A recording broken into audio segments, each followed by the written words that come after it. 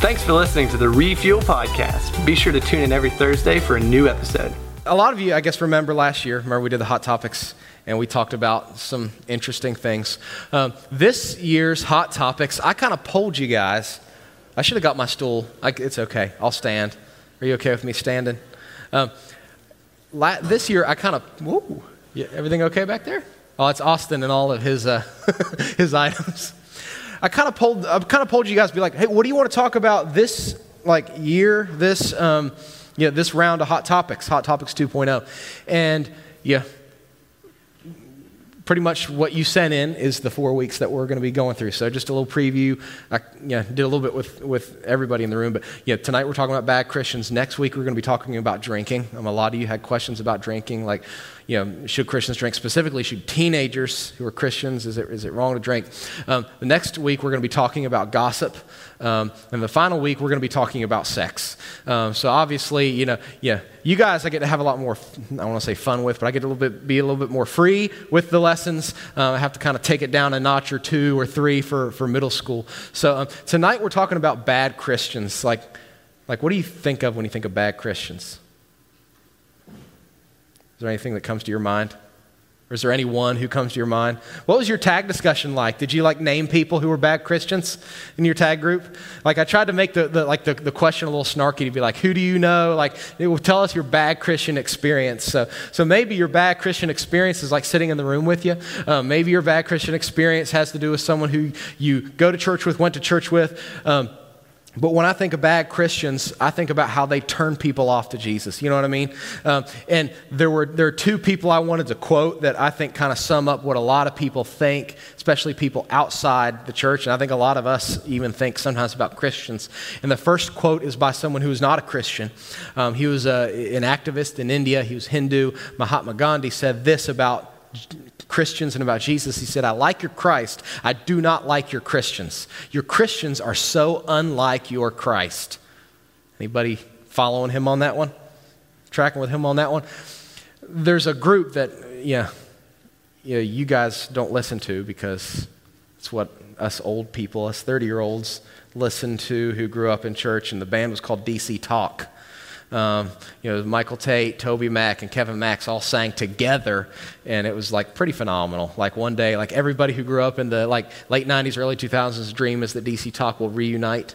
They're all still alive, so we're hoping it's going to happen before they turn into the Grateful Crusty Dead. But this is what, on one of their albums, on the song What If I Stumble, they quoted a guy named Brennan Manning, and he was someone who was kind of he lived a really interesting life because he started out in the U.S. and he traveled all around the world trying to find what he called, quote unquote, real Christianity. So he grew up in a Southern Baptist church. Then he moved to France and joined a monastery and became a monk. And then I think he went over to Asia and was involved in the underground church. But some of his experiences with Christians left him really disillusioned about his faith. And this is what he wrote: the single greatest cause of atheism in the world today is Christians who acknowledge Jesus with their lips and walk out the door and deny them with their lifestyle. This is what an unbelieving world simply finds unbelievable. You following him on that one too? You know what I mean? Some of us really believe in Jesus or want to believe in Jesus, but then we meet the people of Jesus or the followers of Jesus and we're like, man. When that happens, it makes us discouraged. I want you to just be thinking, can't really all share it out loud, but what's your bad Christian moment? What was your moment with a bad Christian that almost totally turned you off to Christianity, or maybe did totally turn you off to Christianity? There are some people in your schools who make your or other people's life a living hell because of the way they mistreat other people. And they call themselves Christians. You go places that you would think Christians wouldn't go, and you see those people who purport to be Christians acting totally the same as some people who aren't Christians. Drinking the same things, doing the same things, talking the same way. What happens when we see that? When we encounter Christians who are hypocrites, Christians who are mean? My first reaction is usually just be very discouraged usually because I thought about someone this way and then I realized they weren't who they said they were. Sometimes it causes us to it shakes our faith. It thinks, well, if God supposedly saved them and he didn't change them, can God really save people? So we're going to be talking about bad Christians tonight, and there's this temptation that we have of, oh, I'm glad Matt's talking about bad Christians. Mark really needs to hear this. Because we all know Mark is a bad Christian. I'm really glad he came tonight. I wasn't sure if he was going to come or if he wasn't going to come. So it's obviously God's will that Mark came tonight so he could hear the lesson on bad Christians, so he would stop being such a bad example to everybody else. I say that to Mark because Mark is like one of the greatest people I really believe, greatest people you could look up to. One day, I think Mark needs to write a devotional because his devotional thoughts that he posts online are like the best. So anyway, we have this idea that, I'm really glad this person came tonight, or I really hope this person's live streaming because they're bad Christians. So I need you to, before we go forward, I need you to promise me that you'll take both of these perspectives as we go through this. The first perspective is like binoculars, and the way that we look at other people, the way that we process people who are bad Christians and deal with it. We need to look through God's Word, and God's Word become binoculars that tell us how we should react when we come into contact with bad Christians. So I think we're all okay with that, right? That's easy to do. Yeah, let's look at this. Let's look at Mark. The next perspective, we need to take both of them. The next perspective I need you to take, it's a little more difficult to take, and it's the perspective of using God's Word as a mirror. And what we may learn tonight is that you've had bad experiences with Christians. But there have been times in my life and there have been times in your life when I was the bad Christian. I did things that were very un-Christian, and I'll be the first to admit there were occurrences today where I acted in an un-Christian way. So we also have to look at it. We're doing the binoculars. We're learning how to deal with people who say they're Christian, but they don't act like a Christian. We also are going to use it like a mirror, and we're going to look at ourselves. So if you have your Bible, turn to 1 Corinthians chapter 2. And kind of the main point of this as you're turning there is this. If you're a bad Christian, welcome to the club. We're going to learn that we've all been bad Christians at some point in our life, and that helps us to deal with the bad Christians that we encounter. So in 1 Corinthians, it's a great way to kick off our hot topics because the church in Corinth that this was written to was what you call a hot mess. It's really interesting because all three of the other hot topics that we're going to be talking about over the next 3 weeks, all of these hot topics were on full display in this church. You could maybe call it a church gone wild, a church gone crazy. In the church in Corinth, the reason that God inspired the Apostle Paul to write this letter to this church in Corinth is because there were so many bad Christians in this church. It was pretty much a church of bad Christians doing unchristian things and acting unchristian toward each other. So we're going to be talking about drinking next week. The church in Corinth was full of drinking to excess.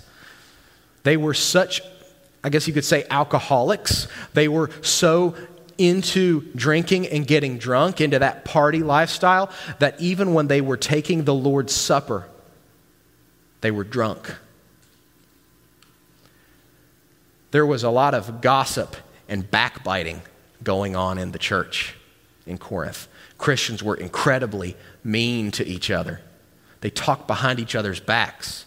They played favorites. And then there was a lot of sexual sin going on in the church in Corinth.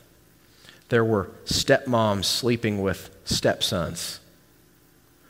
There were people who would go to church one day, and then the next day they would go down to the pagan temple and have sex with temple prostitutes. So this was written to a group of bad Christians. So we can learn a lot from what was written to these bad Christians, and this is a really simple lesson tonight. Like the point, there are like 3 points and 2 application points, and that's it, because it's one of those, I think when we get to the end, we're going to realize this is really easy to get. It's really hard to put into practice. So let's read this. 1 Corinthians, we're going to start in chapter 2 and work our way into chapter 3, because when the Bible was written, there were no chapter and verse divisions. Those were put in so that we could get to places easier.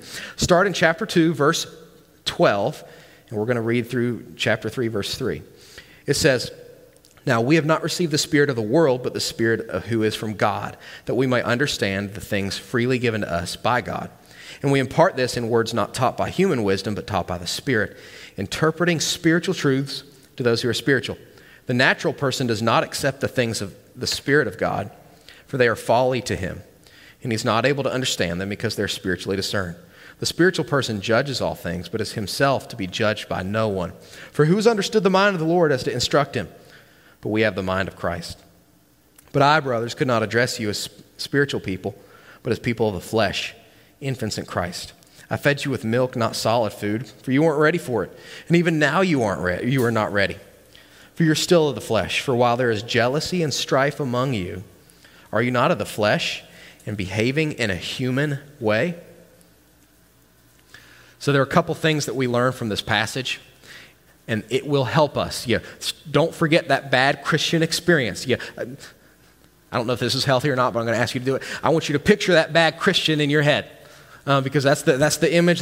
Picture that person who was unkind, who was hurtful, who was hypocritical. I want you to picture that, and that's going to help us process what we learn about these bad Christians. And the first thing we learn about bad Christians in this passage is that some bad Christians aren't even Christians in the first place. Some bad Christians aren't really Christians at all. I probably shouldn't do this, but sometimes I play a game when I'm out and about. And the game is, I've just played in my own mind. You'd be surprised at all the things that happen in my mind. But the game is, as you're walking down the mall and walking down the sidewalk, which of the people that are passing me by had plastic surgery? It's entertainment, So, somebody's walking around like this. You're like, yeah. You've had some things pulled back. You've had it stretched out a little bit. Somebody's walking around and they're like, their cheeks are up like this. It's like, yeah, you got some Botox going on, right? I don't know. It probably shouldn't do that. That's probably in and of itself not Christian of me to do, right? But you know what I'm talking about when you fake people, like Michael Jackson and his detachable nose. Fake people. Some people who, on the outside, they look like Christians. They say Christian things. They go to church on Sundays. When they get in trouble, they pray. Some of them aren't Christians. And you learn when they get tested. You learn when they get put on trial. You learn when the heat gets dialed up in their lives, because the heat gets dialed up in their lives and the Botox melts and starts going down like this, and they get exposed for who they are. And we read in verse 14 through the end of the chapter 2, there are two kinds of people.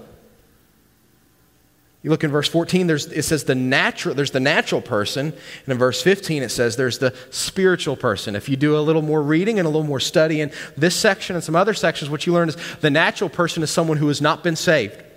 Someone who is not, the big theological term has been regenerated, been given new life. Because what happens when you're saved? The Holy Spirit comes to live inside you. That's not something that happens like a year later. That's not something that you have to pray for. When you receive Jesus, when you put your faith in Jesus, boom, the Holy Spirit comes into your life and you get 100% of the Holy Spirit. That's all you're ever going to get of the Holy Spirit. So there's the natural person, and then in verse 15 it says the spiritual person. That's the person who is saved. Look at the difference between the natural person and the spiritual person. It says the natural person, first, does not accept the things of the Spirit. They refuse those things. So God has a way that He has for us to live our life, and it's for our health, and it's for His glory, and it's to honor Him. It says the natural person, the person who is not saved, they don't want anything to do with it. They may read it. They may hear about it at church. You may come to the lesson on sex. You may come to the lesson on drinking. When we do the whole dating thing and that gets awkward, you may come to that. But you say, well, that's God's wisdom on it, but that's not how I want to live my life. And they reject it. The natural person also, it says, the things of God are folly to him. Folly is a fancy, word for just, they're humorous. You think, well, I don't laugh at the things of God, or I don't laugh at things that God says are wrong, but we get a lot of entertainment. A butt ton of entertainment by watching things that dishonor God, and we laugh at them. So the person who's not saved, they think disobedience to God is not just okay, but it's funny. It cracks us up. When people say something inappropriate at school to the teacher, that's funny. When we watch certain shows that show this and show that, that's funny. And then the final thing, it says he's not able to understand them. You can come to church. You can come to youth group. You can have your Bible open. We can explain the things of God, and we can talk about the things of God and how God wants you to live your life. But if you're not saved, Holy Spirit's not living inside you, those ways to live your life are not going to click in your head. That's why you have a lot of people that walk into church, they open their Bible, and they leave, and their life is no different than anybody else. It's because they haven't been regenerated. They haven't been saved. Because you contrast that, you can look at the person who's saved. This is a spiritual person, judges all things, meaning they see things the way God sees them. They have what we call discernment, being able to tell what's right and what's wrong in a situation. They're to be judged by no one, meaning their sins have been forgiven, and God is the only one who can judge them, and God has already pronounced them not guilty because he pronounced Jesus guilty. And then it says that these people have the mind of Christ. You see the difference between someone who is not saved and someone who is saved? And this isn't the case for all bad Christians, we're going to learn here soon. But it's very possible that the bad Christian that is in your mind, your bad Christian experience, that person was just what, there's probably not a word used anymore. When I was growing up, because it was big skateboarding culture when I was growing up, I don't think that's really a big thing anymore, but we call them posers. People who wear the skating stuff that was independence, but they couldn't actually skate. A lot of the people that you met were, they're bad Christians, they're just posers.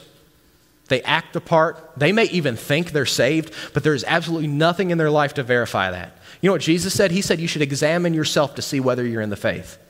Jesus said that at the day of judgment, not everyone who says to me, Lord, Lord, will inherit the kingdom of God, but he who does the work of my Father.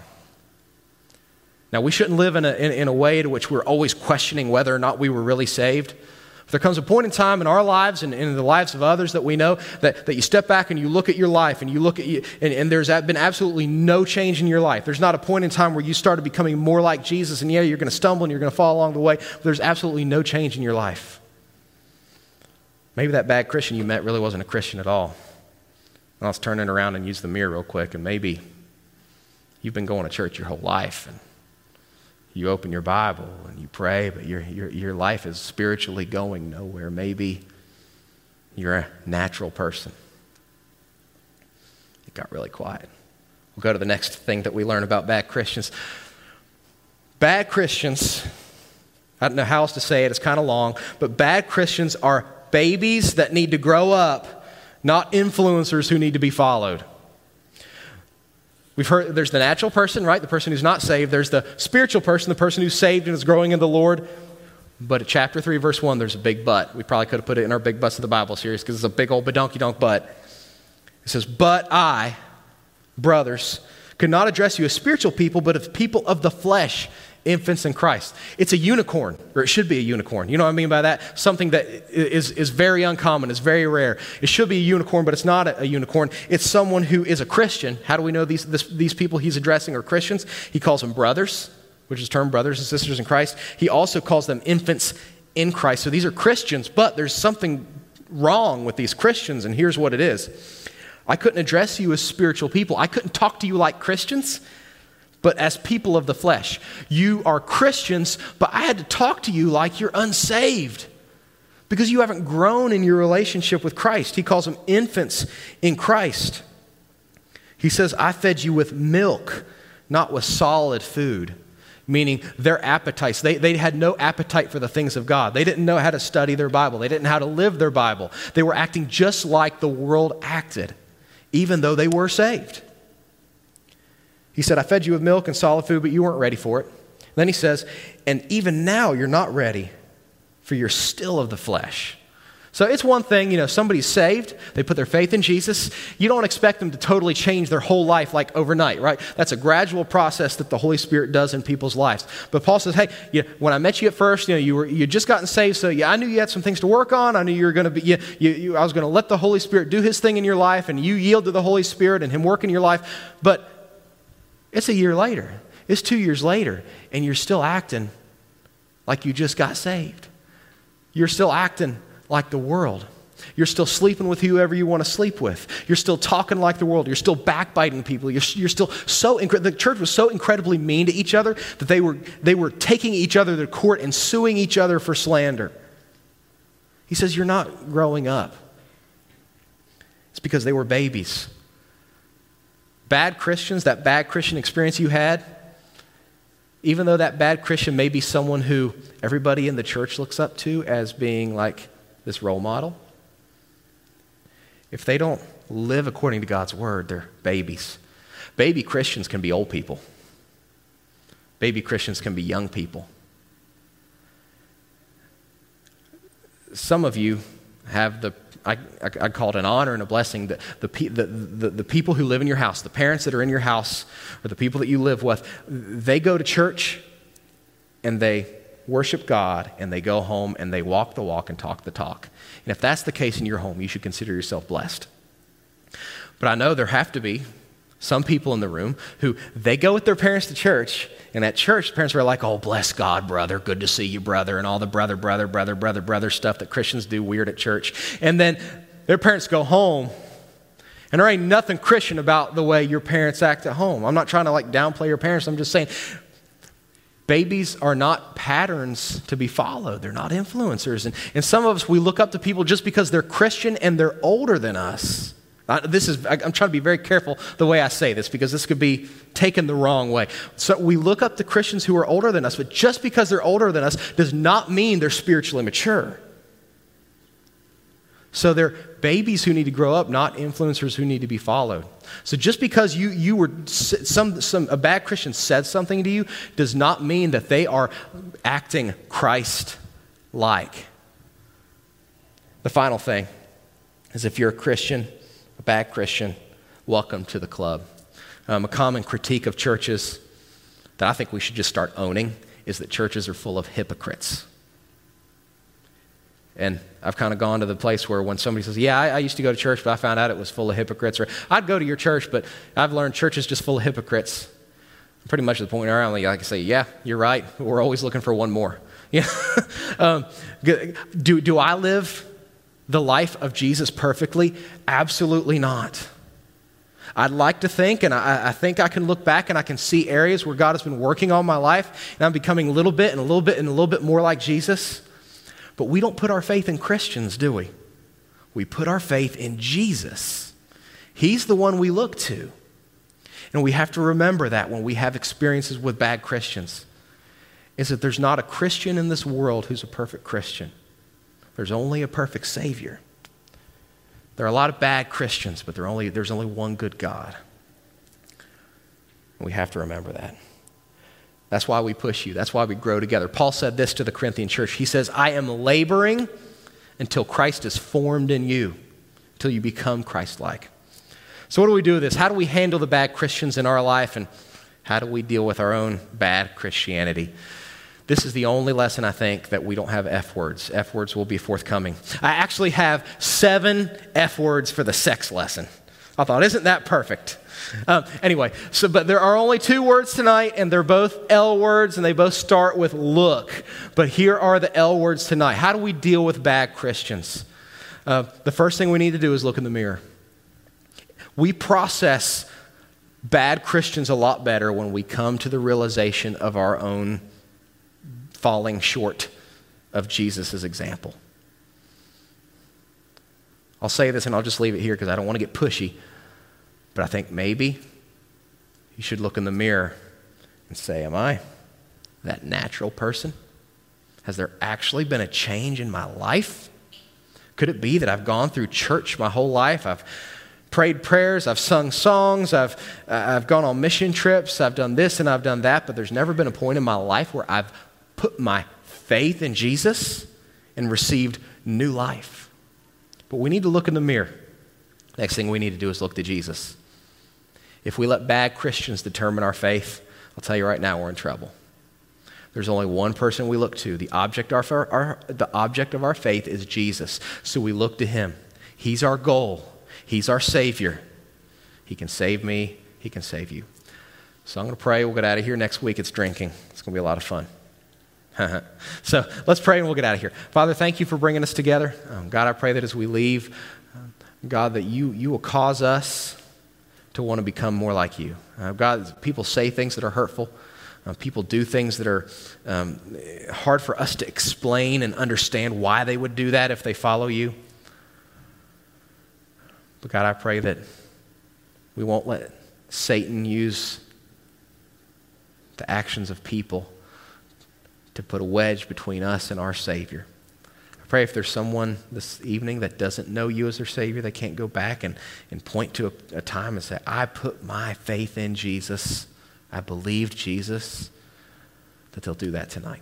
In Jesus' name, amen. Thanks again for listening to the Refuel Podcast. If you have any questions or would like to review the notes from this podcast, be sure to download the Refuel app from the App Store on any mobile device.